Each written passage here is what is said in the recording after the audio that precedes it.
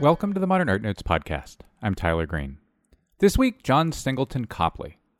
My first guest is Jane Kamensky, the author of A Revolution in Color, The World of John Singleton Copley. The book is a new biography that places one of early America's best and most important artists within the context of the political and revolutionary events of his time, and details how Copley and his family were actors in them. Amazon offers it for $20 in hardcover, and at about $16 for Kindle. We'll have links on manpodcast.com. Kamensky is a professor of history at Harvard University and the director of the Schlesinger Library. She's a historian of early America and the Atlantic world. On the second segment, Hammer Museum curator Anne Ellegood discusses her new exhibition, Jimmie, Durham at the Center of the World. Ellegood's retrospective is the first major Durham show in the United States in over 20 years. But first, Jane Kamensky, after the break.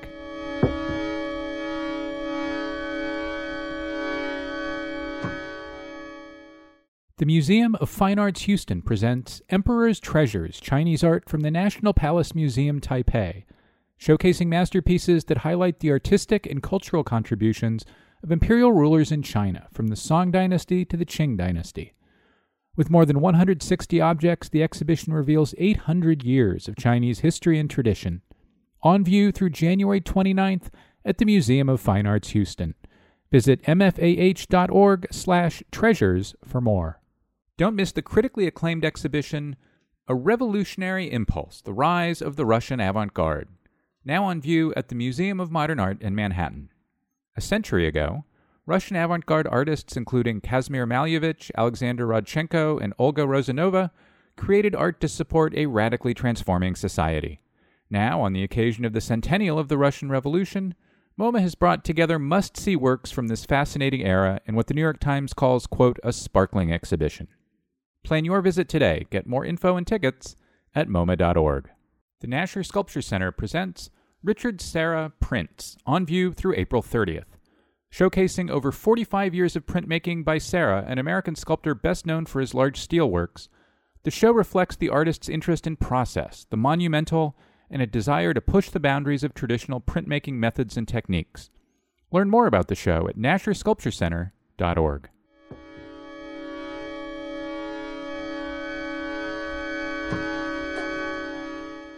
And we're back. Jane Kamensky, welcome to the Modern Art Notes podcast. Great to be here, Tyrell. Thank you. Before we jump into John Singleton Copley's life, why did he interest you? You're a non-art historian. You're a historian of early America and the Atlantic world. Why was he interesting to you as a biographical subject? I had been looking to write a story about art and the early American nation for a long time. Got interested first in Gilbert Stuart and the ways in which the American National Project representationally centered so heavily on portraits relative to England or France at the time, say. And as I started working on Stuart and then on other American provincials who were in London during the Revolutionary period, I found that Copley kept elbowing himself to the front of the room, much as it turned out he did in life, because he wrote a great deal, relative to other 18th century artists.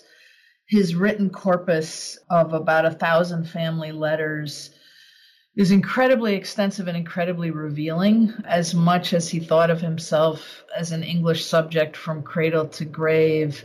He had a kind of American aspirational quality, a sort of ceaseless yearning in badly spelled letters. And I loved the way that I could, as a historian, it was important to me to see him unfold himself on the page in his beautiful penmanship and his terrible spelling, as it was to see him unfold himself on canvas. And then I came to realize in the course of the book that he also has a historical perspective we rarely see in the study of the American Revolution, which is that he was sort of the Bartleby of the American Revolution. He just preferred not to.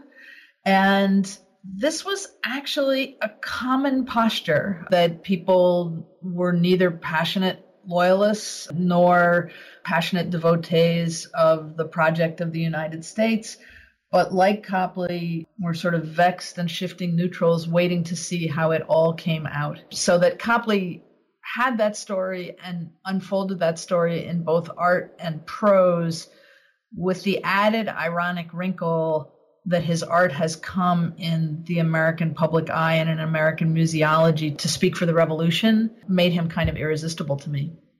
So it sounds like your interest started with his writing. Is there, and you know, you just talked a little bit about how his writing was interesting in the context of the era. Is his painting similarly betwixt? Yeah, I think it's astride the Atlantic, as scholars have been saying for the better part of, for more than a half century, even though we still want to render him as an American. And it also bestrides hierarchies of status in interesting ways, in the sort of kiss-up way of all portraitists, with his success in bettering himself through marriage and through his art. I liked that we could see what he did to please an American provincial audience as well as an English metropolitan audience. I have to confess, I just love the work. One of the reasons that, you know, Stuart, where I started, frustrated me in two ways, charming roue that he was and was so much written about in his day. The documentary record, as I said, was very thin.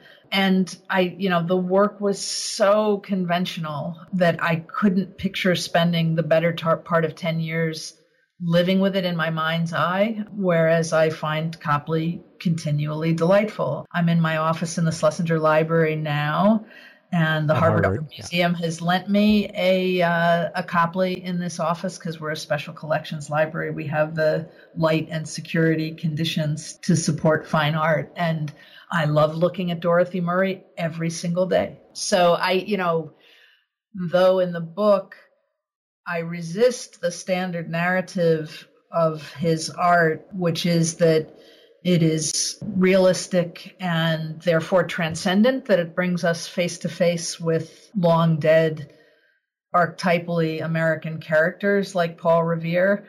And yet, I think there is a kind of knowability to the way that he depicts people that remains compelling to me, even though I know better. And of course, with Stuart, you could just get bored for 10 years in writing about bar bills and drunkenness and bar debts and snuff stains, right.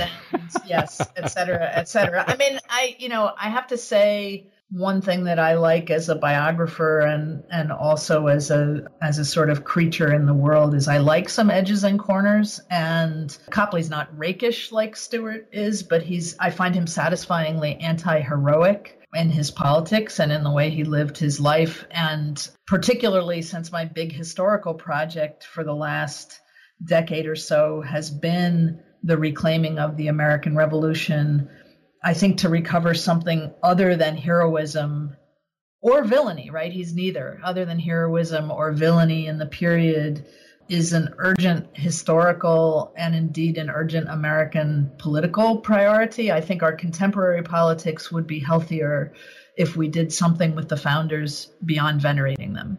Copley resists veneration. Well, Copley is born in 1738, so he is of that generation which begins to found what would become our nation in New England in the ensuing decades. Describe for us the Boston into which Copley is born. So Copley is born, 1738 is the end of the longest peace that Britain and her colonies have known for 100 years and will know for another 100 years. So he's born into a world of imperial war that's increasingly concentrated on the control of North America, a war that wars that embroil at various points Britain, France, and Spain. By being born in or near Boston, we don't have a record actually placing his birth in Boston, but it seems likeliest.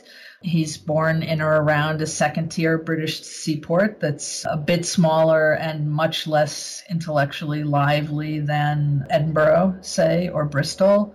He's born into an oceanic world, and I think that's important so that economically, socially, culturally, his Boston is closer to Jamaica, say, or Barbados or Nova Scotia than it is to New York or Philadelphia. It's a literary convention that he calls London home. as most 18th century provincials did at the time. I'm sure Joseph Wright of Derby would have also called London home, regardless of whether he was going there or not. When Copley takes the summer of 1771 and goes from Boston to New York, he calls it a summer abroad. So the sort of proxemics of his world are different from what we think it is. It's a mercantile world where having a portrait painted of oneself is part of an economic, social, familial strategy of creating a sense of lineage and legacy that many people in the highly transient world of the 18th century Atlantic lacked. It's a world of long settled people, so that most of the population of Boston in 1738 are descendants of the settler colonials who come there in the 1630s through the 1640s, and Copley's an immigrant in a world of long settled people.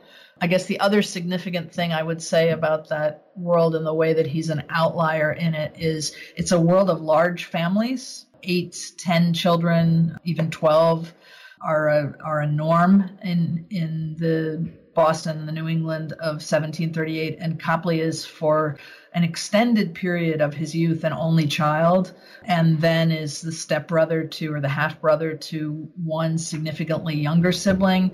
That's really anomalous. So I tried to think as I was reconstructing his life, and there's nothing that comes from his pen.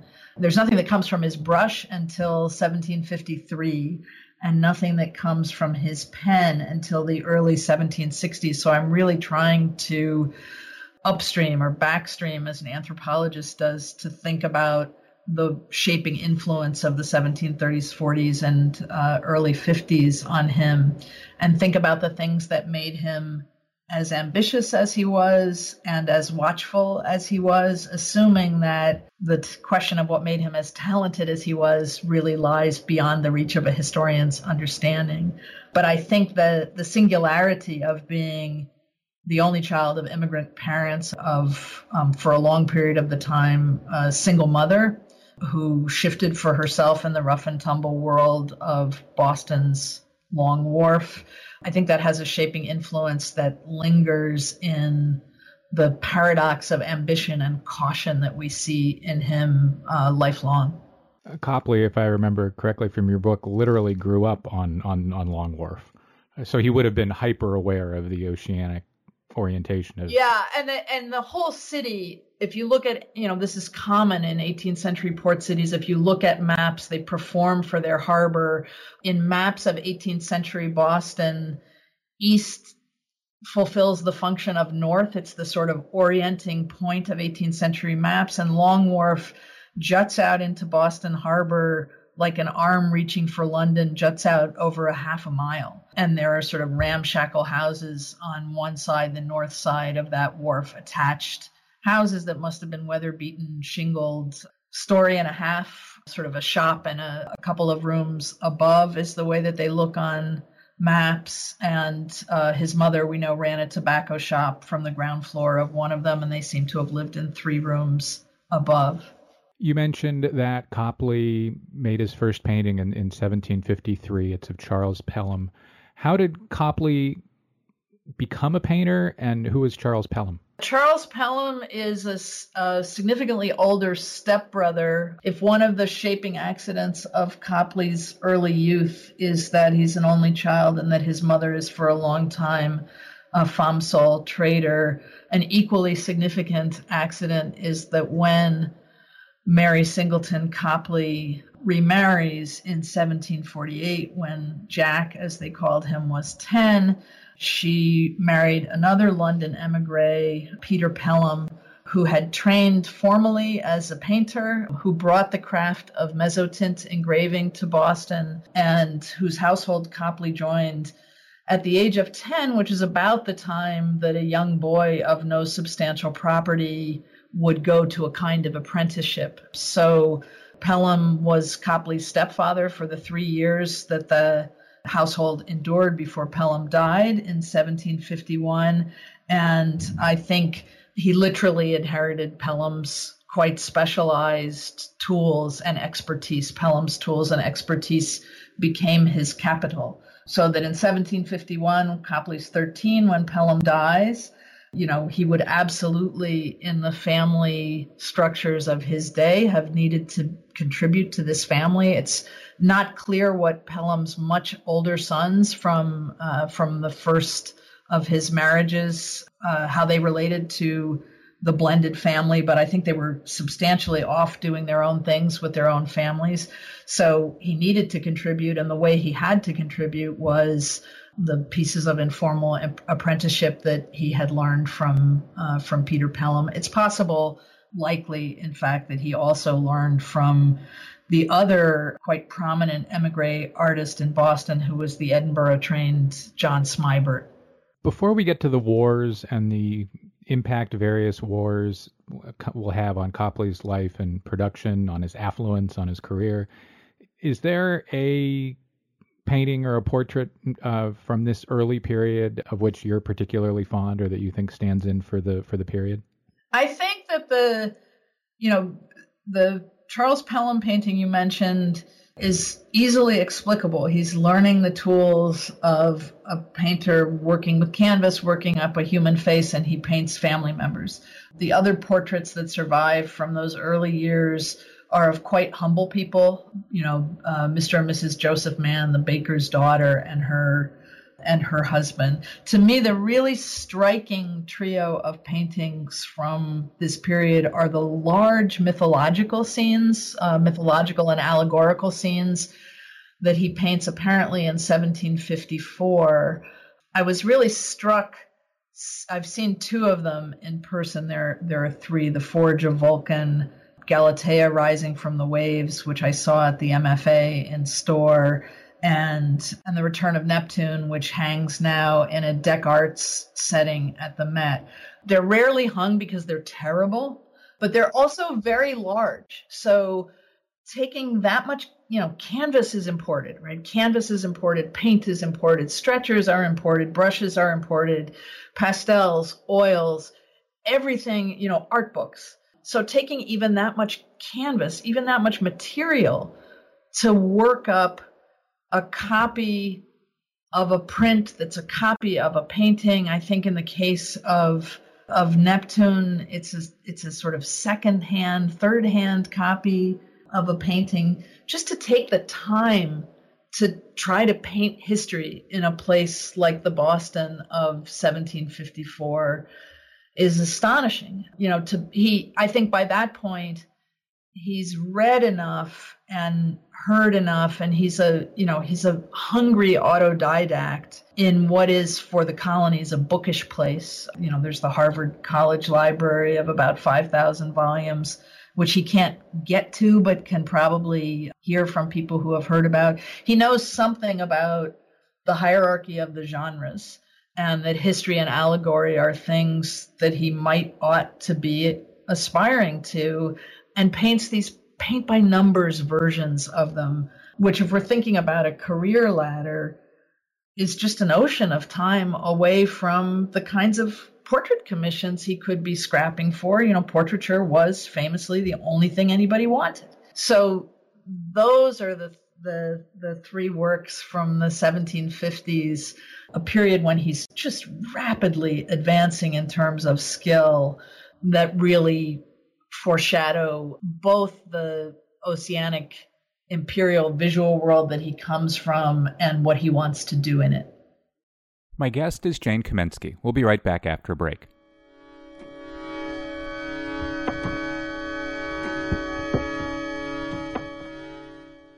The Hirshhorn Museum and Sculpture Garden in Washington, D.C. presents Yayoi Kusama Infinity Mirrors, the first exhibition to explore the evolution of the legendary artist's iconic installations. Featuring an unprecedented 6 of her dazzling environments, Infinity Mirrors is the most significant North American tour of her work in nearly 2 decades, opening February 23rd and on view at the Hirshhorn through May 14th. Visit hirshhorn.si.edu for more. Support for the Man Podcast comes from the Pulitzer Arts Foundation, presenting Medardo Rosso Experiments in Light and Form, on view now through May 2017. Instrumental in expanding the definition of sculpture for the modern era, Italian artist Medardo Rosso employed innovative casting and modeling techniques in plaster, bronze, and wax. creating surfaces that were sensitive to the transient effects of light and shadow. As seen through nearly 100 works, including sculptures, drawings, and photographs, most of which have never been exhibited outside of Europe, this exhibition explores Rosso's varied efforts to understand, capture, and manipulate light in his art. For more information, visit pulitzerarts.org.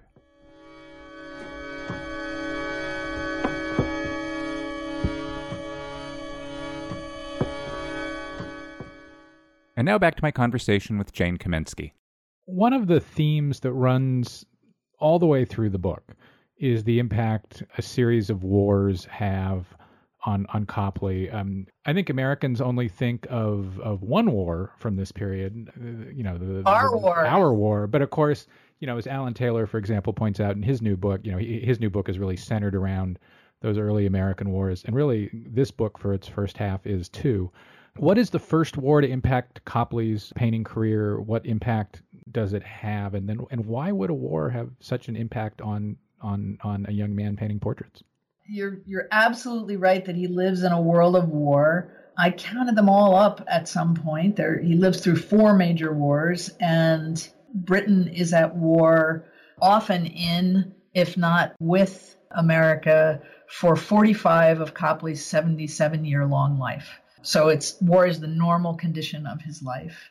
And he never serves in one, which is itself sort of interesting. But the war that the colonists called the Fourth French and Indian War, that comes then in the United States to be known just as the French and Indian War, and globally to be known as the 7 Years' War, though it lasted 9 years, from 1754 to 1763. That's the war that coincides with the making of his career.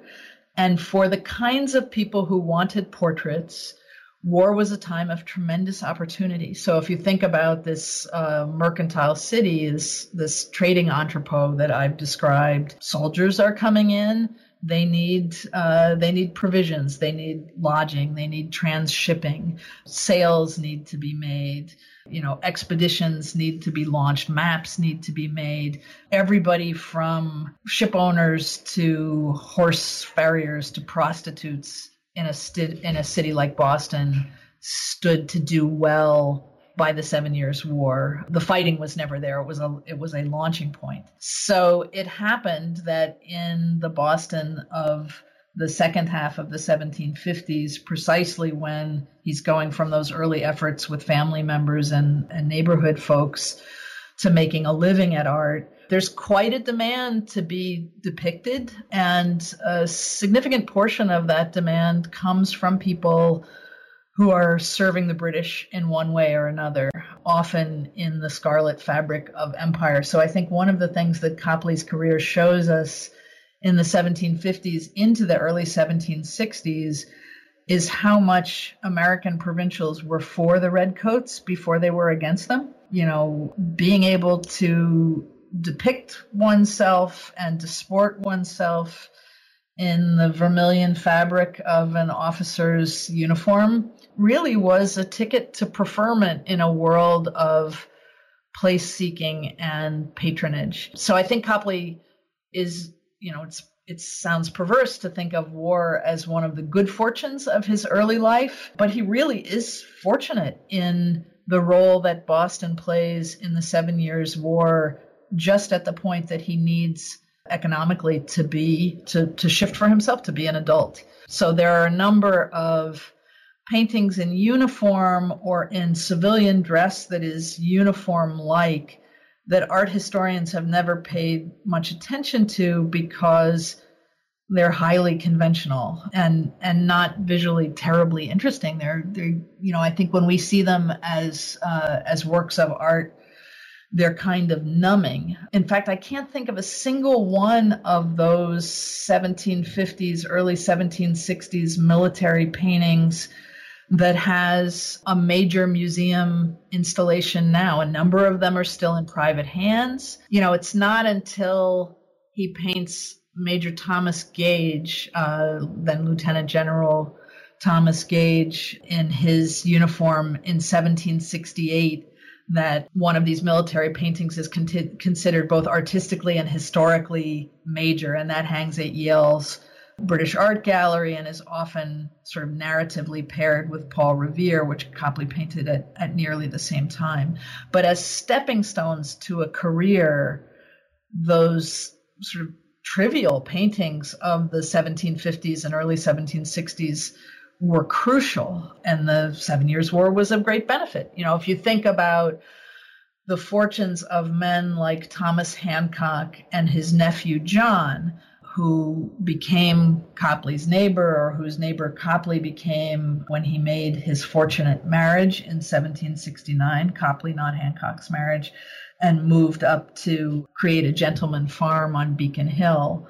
John Hancock's money came from Thomas Hancock, and Thomas Hancock's money came from the 7 Years' War. In the 1750s, Copley painted Thomas Hancock and developed a relationship with the family that endured to 1764, when Thomas Hancock died, and Copley painted on Harvard's behalf, actually at John Hancock's request for Harvard, a door-sized full length of Thomas Hancock and the painting of John Hancock the same year in 1764-65. So those 7 Years' War connections and commissions keep rippling, in some ways antagonistically to the way that the 7 Years' War keeps rippling in American life. It's the 7 Years' War that creates the British national debt, that prompts the imperial taxes, that provoke the pamphleteering and then the crowd action that ultimately results in the American Revolution. I think Copley would have said it's the 7 Years' War that perfects the system of patronage and preferment that he's still trying to follow into Britain's American War, which is how he understood the American Revolution. Copley is painting British officers. Do these paintings then go back to England and begin to make his name in England, or are we going to have to wait for that? Gage goes back to England and begins to make his name in England. The first painting that really makes his name, or makes a version of his name in England, is what's now called Boy with a Flying Squirrel, an exhibition-style portrait of his half-brother Henry Pelham, which Copley sends over in 1765 to the Society of Artists of Great Britain, a formation that is itself catalyzed by the artistic and cultural nationalism that rises in Britain after the 7 Years' War. So there's a way in which that's a 7 Years' War production too, though it's not a military one. And when that painting lands in London, it's sort of a game of telephone that gets it there, you know, a network of sea captains, and it becomes sufficiently detached from its provenance, or Copley's name and story gets sufficiently garbled, that it's first taken for the work of Joseph Wright of Derby, who is a near age contemporary and is beginning to show also mimetically realistic work in London in the period. And who also does not live in London. Right. So there's a great piece of work to be done on how American provincialism is like/different from Scottish provincialism or Derbyshire provincialism. I think provincial customers like more mimetic representations of themselves than metropolitan customers who are trained by a growing culture industry to value the trace of the artist's hand. So there's a sort of common provincialism attributed to both Copley and Derby, or to Copley by being taken for Derby. And then he's called William Copley. So when Benjamin West first writes to him about that London debut, he sends... Could I interrupt for a second just to do a quick little bit of back and fill? So we have the wars ending in the late 1750s. No Copleys in 1760 or 61 because of a big fire in Boston and the impact that has on the local economy. Benjamin West, who you just mentioned, came to prominence in Pennsylvania. He goes to London in 1763, which enables the exchange. I interrupted. Right, and West is an important doppelganger for Copley, both a foil for me narratively in the book and a foil for Copley in Copley's life. So he gets to London in 1763, but he leaves Pennsylvania in in 1760, going first on the grand tour. He lands in Livorno, Italy, which Brits at the time called Leghorn. And it's the 7 Years' War that gets West out of Philadelphia and gets him out at the age of 21. He and Copley are born within months of each other. So they really are, in many ways, exact cognates, with the important exception that West has a vastly better personality and Copley has a vastly greater talent. And I've looked for a long time for when Copley first knew of West. West was knowable much earlier. West was written about in Pennsylvania prints in the late 1750s, I think 1758.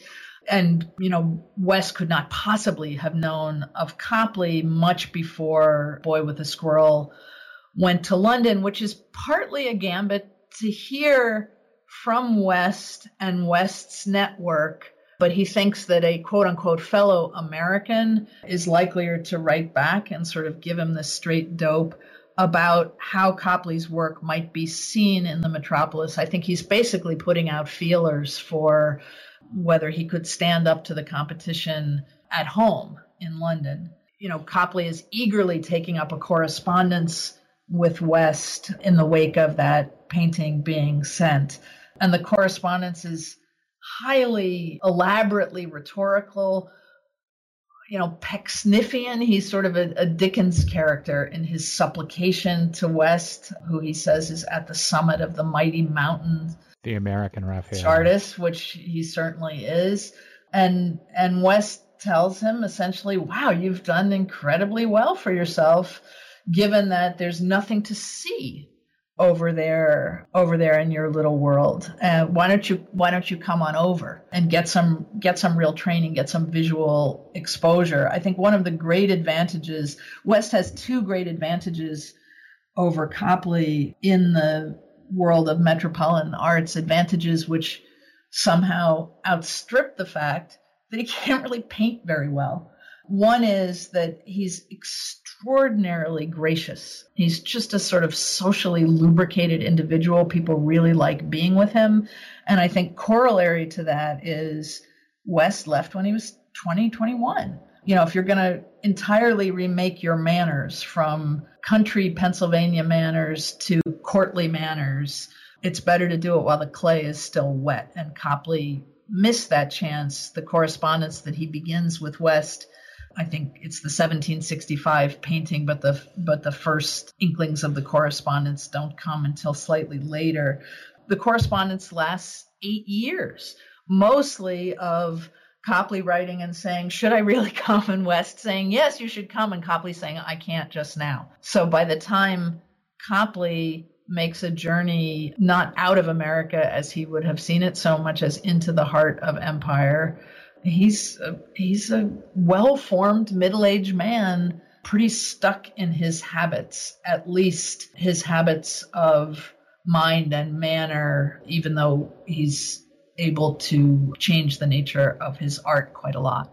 One of the reasons Copley doesn't go on the Grand Tour or to London is he's busy in 1769. He's meeting Susanna Clark, better known to us now as Suki. Who was she, and why did Copley's marriage to her have such an immense impact on his life, his art, his politics, and what was to come, far beyond simply Copley's not getting to London in the 1760s? So Copley knew that marriage was an important strategic choice for a man like him. For every woman who married down, there was a man who married up. And, he was somebody who did not come from land or from substantial capital. So he knew that marriage was an important piece of self-making. He also lived in the era when love marriage was first coming to be seen as a sort of gold standard of English domesticity and civilization. So sometime, we know that by the fall of 1768, he was courting her, and in November of 1769, he married Susanna Farnham Clark, who was the daughter of a merchant and a Harvard man, Richard Clark, who had sold a variety of imported goods, Indies goods, both West and East, and become one of the wealthiest men in Boston. among the other things that Richard Clark sold, rice and indigo, some hardware, occasionally slaves, because he was a Caribbean trader, and that was always a byproduct of the Caribbean trade, which was crucially important to Boston. Among the things that he sold on again and off again in the 1760s, as the boycotts of imports heated up, was English tea. And you note in the book that at one point he is responsible for 5% of the tea sold in New England. Yeah, I mean, he's a huge tea merchant. In one of those, for want of a nail moments, he briefly gives it up. There's a letter from a correspondent saying, "I hear you're done with it. You burned your canisters." But as the import ban eases in the wake of what the Patriots call the Boston Massacre, it's just too good a business for him not to get back into, and he slides back into it. And in 1773, when Parliament passes the Tea Act to allow East India Company tea to be sold as cheaply as smuggled tea and more directly to American merchants than ever before, he sends his son to fight for a license, and he thinks he's very lucky. Sends his son to London to fight for a license. Sends his son to London to fight for a license. His son is in London off and on, as such a major merchant's business would predict, and feels very lucky at first that his son is one of the Bostonian merchants who prevails. So when the tea ships head to Boston in the late summer, early fall of 1773, a significant portion of the East India Company tea that's consigned to merchants of the city is consigned to Copley's father-in-law. So he knew he was marrying his heart's desire and his great good fortune, and I think he didn't know and couldn't have known that he was marrying his politics. Once the dumping of the tea into the harbor happens in December of 1773, Richard Clark becomes persona non grata in Boston. I mean, threatened with physically, yes. Threatened with, it's, I think one of the things that Copley's story recovers for us is that America is not born full blown out of George Washington's thigh and Lockean ideals, right? There's a lot of violence on the ground. Mob violence. Yeah. Mob violence that sounds more like what we associate with revolutionary France than what we tend to allow onto the Freedom Trail. And Richard Clark and even Copley himself are targets of mob threats, if not mob violence. Copley's house is mobbed in May of 1774. Twice in one night. And he describes the horror of hearing the Indian yell, as they called it, and says that if the person who they had been seeking, who is a kinsman by marriage, if he had been there, he worries that the house would have been pulled down and his family murdered. His family being murdered is probably excessively worrying, but people's houses were pulled down. Copley's father-in-law's house was nearly pulled apart in the run-up to the Tea Party. So things really do get very hot for the family in the spring of 1774, winter of 1773 and spring of 1774.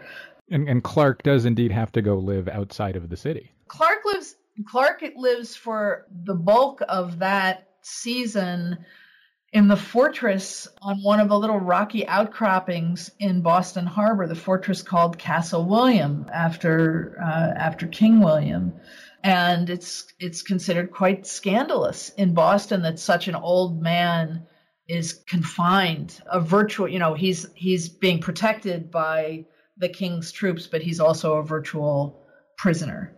I think Clark never gets over it. He does get back to Royal Boston before it's besieged by Patriot militiamen, and then he does get out to London. He winds up as Copley's lodger and the family's funder through the 1770s, 80s, and until he dies in the mid-1790s. But I think he never gets over the sort of flipping of his great status in the pre-war town of Boston to being in fear of his life and at loss of much of his property as America's revolution takes wing.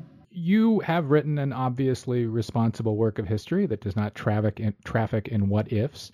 However, we're just talking so we can. Copley does not go to England in these years. It's obviously useful to his father-in-law to have a man in England. It's easy to imagine how Copley could have served himself and indeed his wife's family by going as well. Did you, while writing the book, think, wow, what if Copley had made the trip in 1770 or 71 or 2? Yeah, I think about that counterfactual, and also what if he'd just come back in 1784 like so many other Loyalist families? And I think that's where, we've talked about the accident of family and the accident of geopolitics with the wars, but the accident of character, right? He's just a very cautious, ruminative, to call him deliberative sounds like there's a process that results in a firm verdict. But he really just he's quite indecisive. People say this about the way he paints, not only in his early autodidact years, but in his late career when he's a fellow of the Royal Academy and one of the most highly rated major history and public painters in England, is that, he mixes every color on the palette rather than sort of freely mixing from a handful of colors on the canvas. So I think, he just sifted and sorted too long in both instances. If he had left before the war, before the revolution, and come back, he would still have been horrified by the unfolding of the 1770s. But one of the characteristics of the fighting in the American Revolution is that it's serial, as the British Army tries repeatedly to slay the beast of rebellion by capturing one after another of what it thinks might be capital cities. So the fighting leaves Boston, for good in 1776 and never comes back. He could have recovered his career by then. Here's another counterfactual that I think about a lot, Tyler. What if Copley had painted Washington? He's the only major Anglo-American painter not to. Washington makes the fortunes of Gilbert Stuart and Charles Wilson Peale and John Trumbull and many traveling European painters as well. Ralph Earl might not have painted Washington. Ralph Earl. It's not fit to carry Copley's briefcase. So, if he had stayed here and gotten the big get, he still wouldn't have become a patriot, but he could have been poised to be the kind of cultural entrepreneur that Peale was in Boston. The American school could have materialized in America instead of in London. And, even if he had sat out the 70s and 80s and come back in 84 or 85 or 86, or even in 95 and 96, when he begins to explore the possibility of returning to the Boston that both is and isn't the place of his youth in this new United States. Even if he came back then, he owned, a dozen or more acres of Beacon Hill. He would have been a wealthy landowner and an enormously secure person at the artistic pinnacle of the colonies. There's into the 1790s until arguably when Stuart comes back, there's nobody within 3,000 miles who could touch him. It's also interesting to wonder if Washington, who was himself extremely careful, would have sat for the son-in-law of Richard Clark in 1774 or 5. Well, in 1774 or 5, sure. I mean, I think one of the things that Copley shows us and invites us to inquire about other revolutionary characters is that there's a lot more shades of gray and a lot less black and white than we imagine in the revolutionary world. So really, even when the Continental Congress is meeting in 1774, into 1775 on the eve of the Declaration in 1776. There are a lot of people looking for middle road solutions. So speaking of shades of gray, let me interrupt to bring up Paul Revere, who is an interesting case study in shades of gray, both politically but also personally, in terms of how Revere interacts with Copley's family, or maybe interferes with Copley's family. I think today the most famous picture of Copley's in America has to be where you open the introduction of your book, which is with the Revere that opens the MFA Boston's galleries. We think of Revere as a patriot, and there's something very small r Republican about that picture. But really, the Copley, Revere, and Revere America story is a lot more complicated. How so?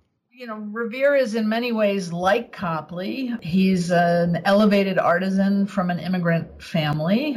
He's a man on the make in the 1760s. I think we don't know quite why or for whom Copley paints that picture, but I think it's a device in some aspect of Revere's self-fashioning that goes well beyond the political, even though we take it for an icon of his liberty-loving soul.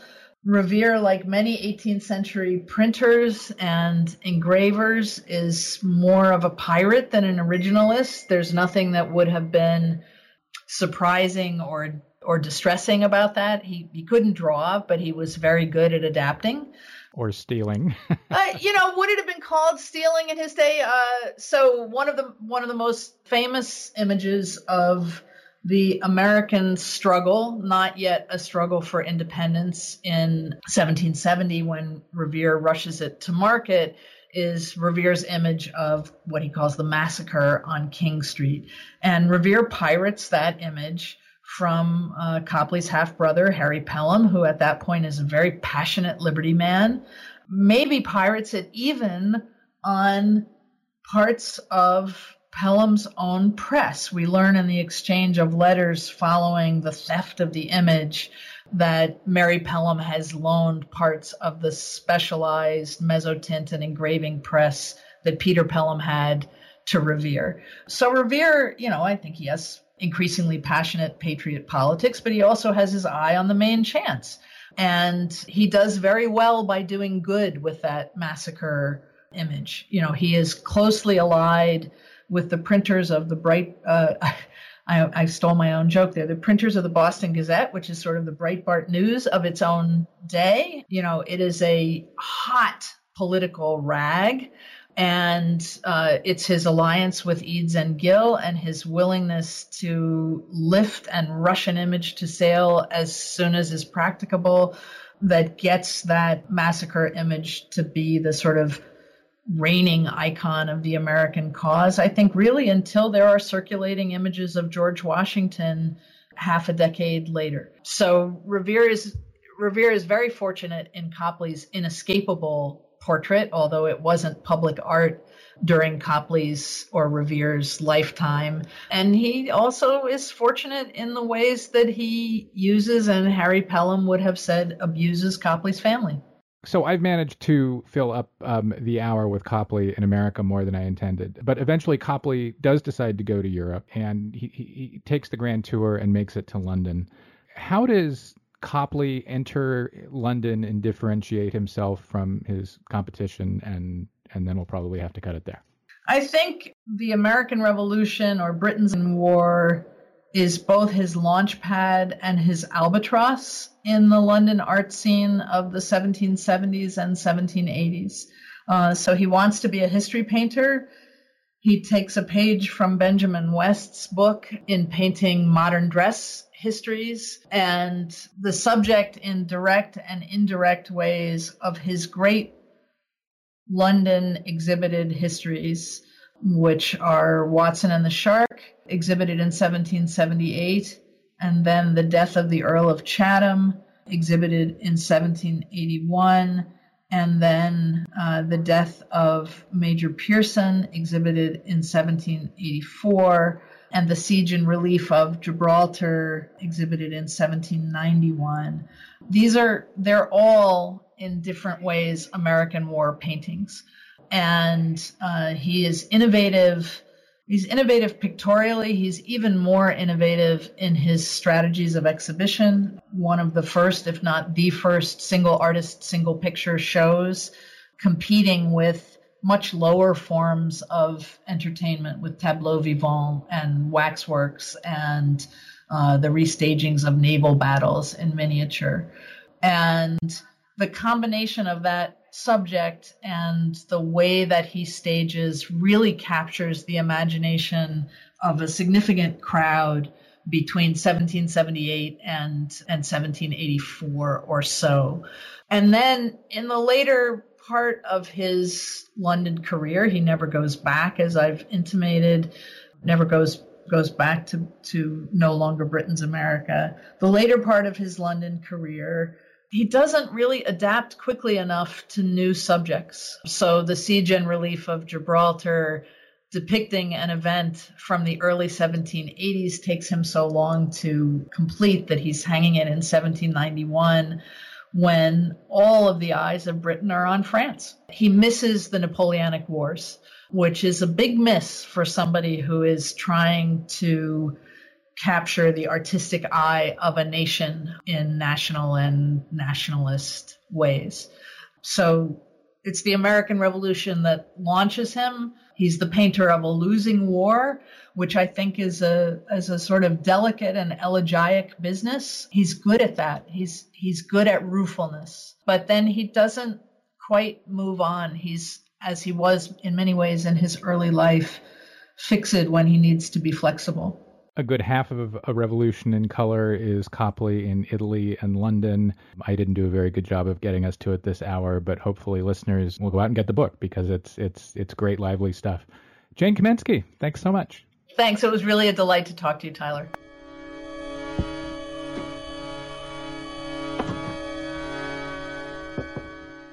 Often referred to as America's Jewel Box, the Kimball Art Museum is celebrated around the globe for its iconic architecture and collection of masterpieces.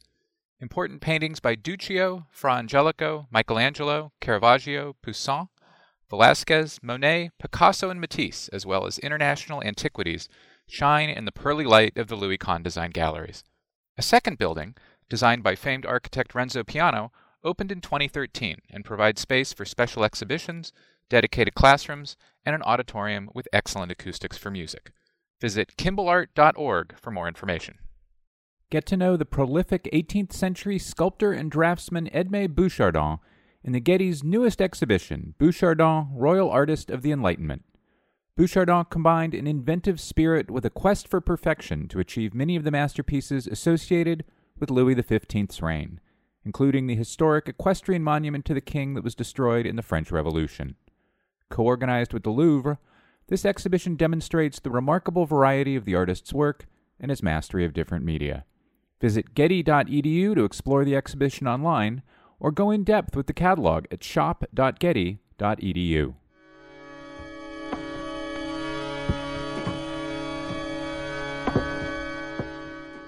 Welcome back. My next guest is Hammer Museum curator Anne Ellegood. Her new retrospective exhibition is Jimmie Durham at the Center of the World, the first major Durham show in the United States in about 2 decades. Durham came to prominence as an artist in New York City in the 1980s. His work has consistently addressed questions of identity, colonialism, and the inseparability of identity from politics in the United States. The exhibition is on view at the Hammer Museum through May 7th, when it will travel to the Walker, the Whitney, and to the Ramai Modern in Saskatoon, Saskatchewan. The show's thorough catalog was published by Delmonico Prestel. Amazon offers it for $60. Anne Ellegood, welcome to the Modern Art Notes podcast. Thank you. The title of your lead essay in the catalog is Jimmie Durham, Post-American. What does it mean to be post-American in this context? Well, that's a great question. And one that I really felt myself not necessarily having attributed the term to the idea yet, but in the course of working on the show, it was a question that I kept asking myself. What does it mean to be an American artist who has chosen to leave the U.S., to be an artist who is fundamentally oriented internationally, has a real sense of the benefits of cosmopolitanism, is also politically averse to notions of nationalism, doesn't believe that certain borders are ethical, and a lot of these kinds of questions. And I kind of landed on this idea of post-American, in part for the provocation that it suggests, but also because it's adding post to various terms has been something, of course, that has been done in art contexts, but also in politics and issues of representation, et cetera. So I was thinking about, the idea of post-feminism, post-Black, as was explored by Thelma Golden at the Studio Museum. And in fact, this idea of post-Indian has also been something that's been examined. And I thought, those are terms that are used sometimes rhetorically, sometimes with great hope for what it might suggest for the future even. But also they always tended to make me bristle, the idea of post-feminism, for example. You just think, well, we're so far from being at that place where feminism has somehow accomplished all of its goals.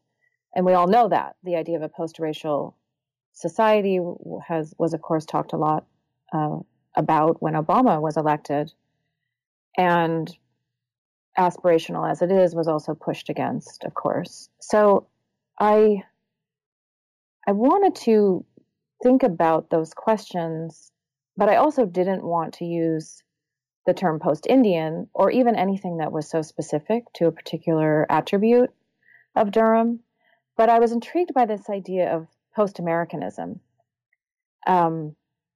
which is obviously not a category that I had heard before, but seemed somehow to allow me to think through some really important things about this artist and his practice, but also his politics, his philosophy, and his ideas, all of which, are woven into the work fundamentally. So it was kind of this question, is he that? And if so, what is that? With that as background, it's probably important to start a conversation about Jimmie Durham with a little bit of biography. Sure. I kind of subscribe to the T.J. Clark idea that it's always dangerous to start with biography or to read biography into an artist's work, but I don't see how that's avoidable here. So could you kind of give us the crisp Jimmie Durham life story? He was born in 1940 in Washington, Arkansas, and he's part Cherokee. And we can get into some of the issues around registration, enrollment, and some of that stuff if you want to. But yeah, exactly. He left home very young, at the age of 16, and he joined the Navy.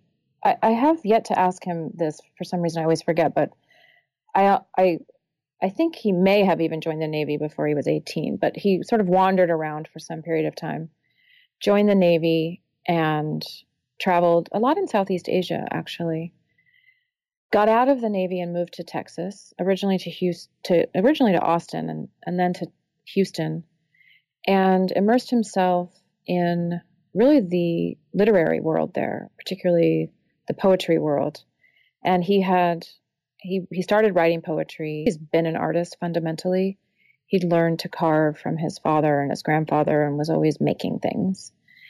His father also made a lot of furniture and just things that were handmade were around the house. And he met a Swiss guy in Texas who said to Jimmie, you should come visit me at some point in Switzerland, in Geneva.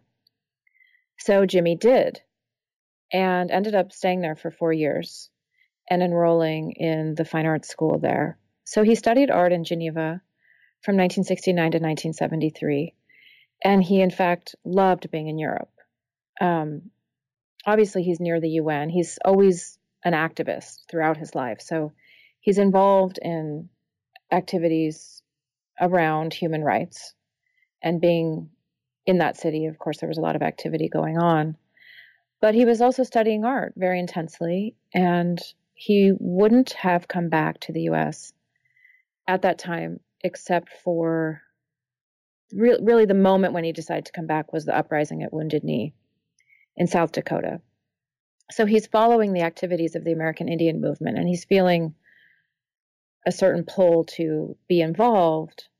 And it was that event that really shifted him to the idea that he needed to come back to the U.S. So he comes back. By the time he gets to Standing Rock, the confrontation, which lasted 73 days, I believe, between the American Indian movement and the people on the reservation there and the U.S. government was over. So he kind of arrives right at the tail of that and gets involved, joins AIM, becomes very active with the organization, and initially doing a lot of fundraising. They needed to hire attorneys. A lot of people were going to trial. And so he was mostly in the Midwest initially. And then AIM decided to create a kind of a branch called the International Indian Treaty Council, which Jimmie became the director of. And that took him to New York. So he's in New York, working for AIM, working very closely with the UN. A lot of the impetus behind the International Indian Treaty Council was to fight for rights for indigenous peoples in North and South America. So moving away from a national purview and thinking more internationally, which is something I think is fundamental to how Jimmie thinks about this kind of human rights work, that it should be international. And also, it was very practical. The U.S. government had not proven itself to be trustworthy in many of these types of negotiations. And so why continue with that? He wanted to have a larger conversation. So he's in New York working at the ITCC until 1979, when he retires from AIM altogether.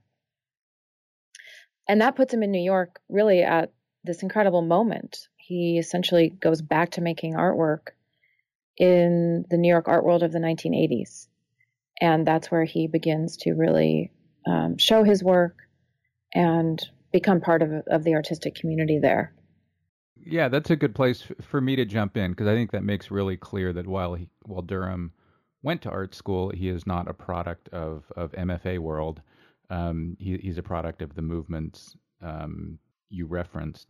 I guess the big question about his work, and I think that's in this show, is are there some specific places we see the influence of his work in social justice world in the work?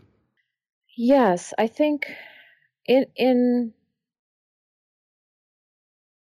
insofar as the primary concerns about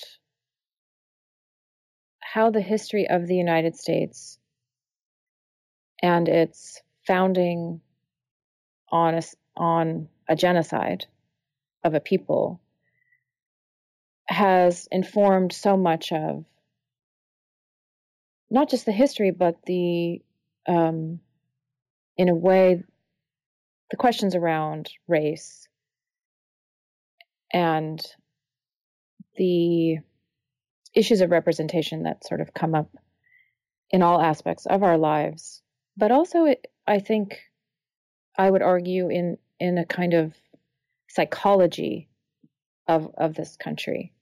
So he doesn't, in fact, make work that responds to specific events within activist movements. He doesn't, for example, he didn't make a piece about Standing Rock.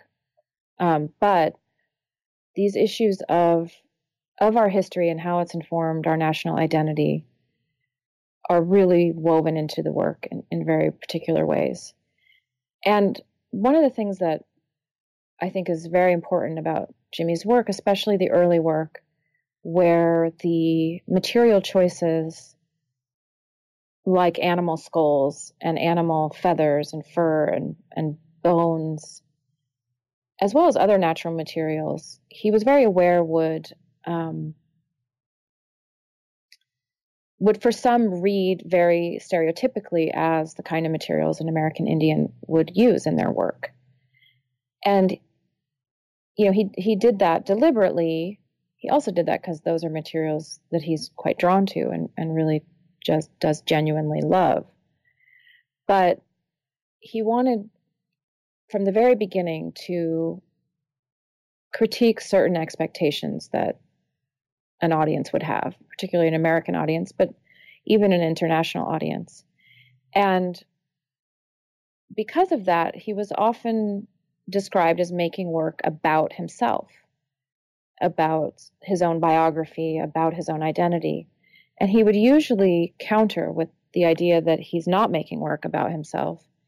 He's making work about American identity and American history, and fundamentally about the colonizer more than the colonized.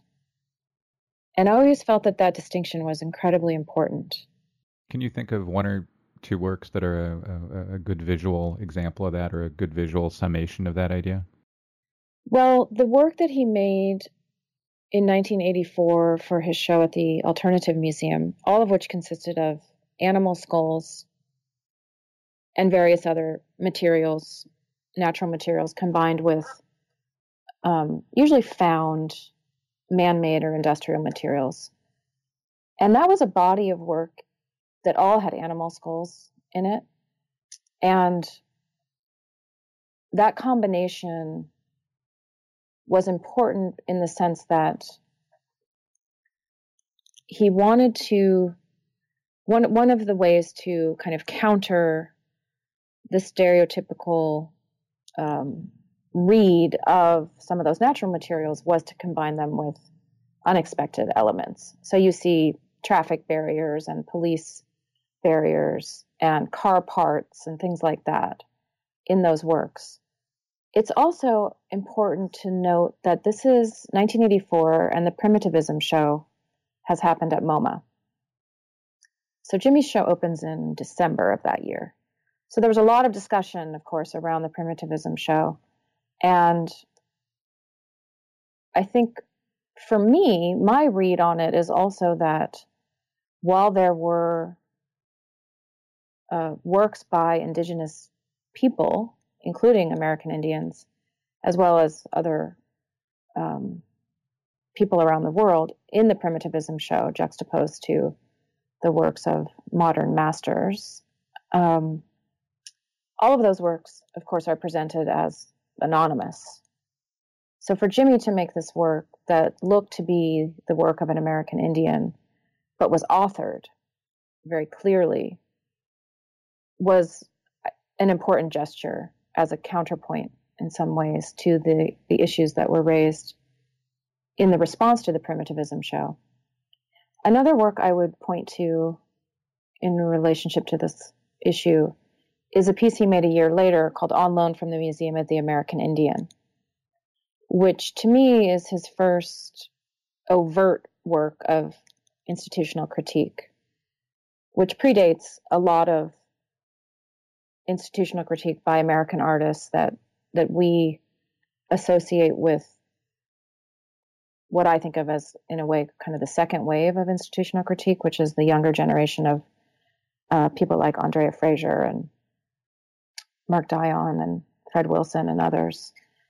So he makes this work, which doesn't exist anymore. And if you recall in the exhibition, I've gathered together elements from it and put them kind of recessed into the wall with an explanation about what that work was. But it was a really important piece because he was responding both directly to the Smithsonian Museum of the American Indian. At that time, there was an outpost in Manhattan, which is still there. But there was a lot of discussion in the 80s about the larger institution that would later be built in Washington, D.C., which opened in 2005. On the National Exactly. Mall. And so he was part of some of those conversations around the museum. What should it be? Gathering together, I think, different people in the community to have those conversations. Jimmie was always very skeptical of that museum, but also, in a way, any museum that was focused on a particular ethnic or racial group. So he was also struck by the singularity of the name of the museum, and this is where Jimmie's humor, I think, really comes into play. This great balance he has of being able to use humor, but also to take up, of course, very serious topics, but also things that he's, in fact, quite angry about or clearly concerned about or have particular political content for him. But he thought, the National Museum of the American Indian, how odd. And so decided that he would make himself that American Indian, and did a whole display in a museological language that you would see more likely in a natural history museum, that presented this American Indian, including pictures of his family and personal things, as well as these fake artifacts he would make and these fetish objects, one of which is my favorite, which is called Pocahontas's underwear. So he was thinking about that museum, but he was also thinking about museums more generally and what we understand when we enter a museum to be the display mechanisms that are used and the kind of voices that are present and the sense of objectivity often that accompanies those objects and those kinds of issues. I'm glad you brought up the sense of humor that is in a lot of the work. And Pocahontas's underwear, I think we'll have a picture on manpodcast.com, is a really good example. It's a really funny piece. You referenced the kind of set apart within the show. I don't know if it's going to remain the same as the show travels to the Walker and the Whitney, and I think to Saskatoon, although the Saskatoon venue may be not finalized yet. Or at least not have dates yet, but that worked really well at the Hammer. One of the things I thought about walking through the exhibition is that Durham is using found objects, and he's assembling them, but I don't know if I ever really felt like the work felt within the European assemblage tradition, Picasso through Dada, or the American assemblage tradition, whether of the East Coast variety in Rauschenberg or of the West Coast variety of, George Herms and so forth. Do you agree with that? And if you had to characterize where his using of that thing comes from, how would you point your finger at it? Where does it come from activism? Does it come from somewhere else? Obviously, I haven't figured it out. Yeah, no, it's a great question. I think, and it's true, I don't actually really put him with other artists using assemblage that I like you, I've never been sure quite where to place him because I don't think he's, in fact, aligned with any of those groups specifically, even though he would have been more or less aware of certain practices. I think the assemblage impulse for him comes from a few places. One is quite simply an absolute love of materials. So he's drawn to such a range of materials, even though there's a lot of consistency over time as well. And I think his instinct was often to put them together. He's also drawn to asymmetry and a kind of precarity and resistance to notions of mastery and genius that I think also can lead an artist like Jimmie toward wanting to put things together in that way. That said, it's never random. I think there's very careful consideration of the material choices and how they are put together. I think there's also real practicality to his use of assemblage, in that he had to find a lot of his materials. He wasn't able to buy a lot of materials. So he would use things that he found literally on the street. He would also use a lot of materials that were given to him, or natural materials that were just available around him. When I think of other artists that I would associate him with, I realize sometimes that it's artists he probably wasn't aware of. So being in LA now, I think of him a lot with artists like John Outerbridge and Noah Purifoy, who also, of course, used a lot of found objects and materials and also worked in assemblage. And in some ways for similar reasons around, finding those materials in a way that was feasible for them at the time. But also, I think, with a very strong connection to the political, economic characteristics of those materials. I mean, more than any artist I've ever worked with, Jimmie he studies his materials and knows a lot about them. So he's not just making choices based on what he know will work formally, or even because he's drawn to something because it's beautiful, although those things, of course, enter into it. But there's a much more complex series of issues that enter into it for him in making those choices. The only relationship between the things I brought up and that you talked about and other American artists would be, I mean, there is a sense of humor in, say, Wallace Berman and George Herms, and that's there in Durham. But like you said, I don't think there's any reason to believe he, cares, that's important to him. That being after those two artists, one of whom is still alive, George Herms, matters to him. Yeah. So many sculptors of Durham's generation pushed toward, or at least ended up working at monumental scale, filling whole buildings, like Dan Flavin would and did, or artillery sheds like Donald Judd did. I mean, I'm not sure you can get much bigger than filling a couple of artillery sheds in the Western Desert. Durham never got interested in that. Have you thought about, I mean, there's a real consistency to scale throughout his entire career. Have you thought about why that's important?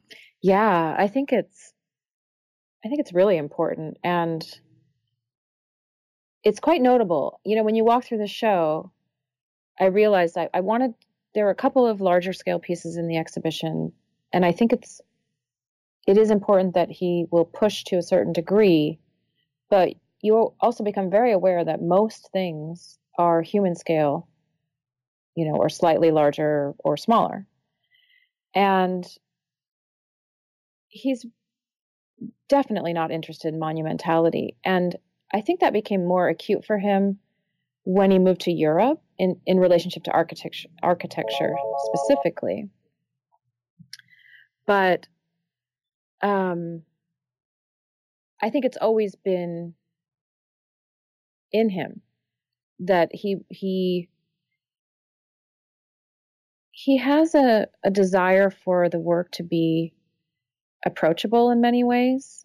I think he wants people to interact with the work in a way that feels intimate on some level, and also not overwhelming, not overbearing. And monumentality, I think he recognizes it as a kind of a strategy that can lead to ideas of spectacle, but also just doesn't allow for the type of interaction that he wants people to have with his work. So when he goes to Europe, he becomes, and again in a very humorous way, intent on creating alternatives to the kind of monumentality he was seeing just in aspects of European architecture that are very common to European cities, like huge archways and fountains in the middle of plazas. So at that time, for example, he started his series of Arc de Triomphe for personal use, which he's now made several different versions of, which are these very funny, rickety, simple arc forms that are human scale and meant to be used by an individual. He also has great pieces, like one of which is in the show, as is one of the arcs, a piece called Stone Rejected by the Builder. So finding, and he did find the one that's in the exhibition, it is a stone that he found behind his studio and looked to have been carved to be, a brick of some kind for a building, and then wasn't used. Ergo, it must have been rejected by the builder, but then he paints it all these beautiful colors and kind of presents it as this art object, this desire to, in some way, elevate a rejected or forgotten material to the level of art, but also to pull something out of what would have been a much more monumental form and pay attention to this very small part of it. So this is a subject that comes up a lot for him, this question of monumentality and offering an alternative of some kind to that. And the largest scale work he's done, of course, are the smashed cars. And he also did one small Cessna plane. And it's interesting because, and the Hirshhorn, of course, purchased one, and now it's in front of the building.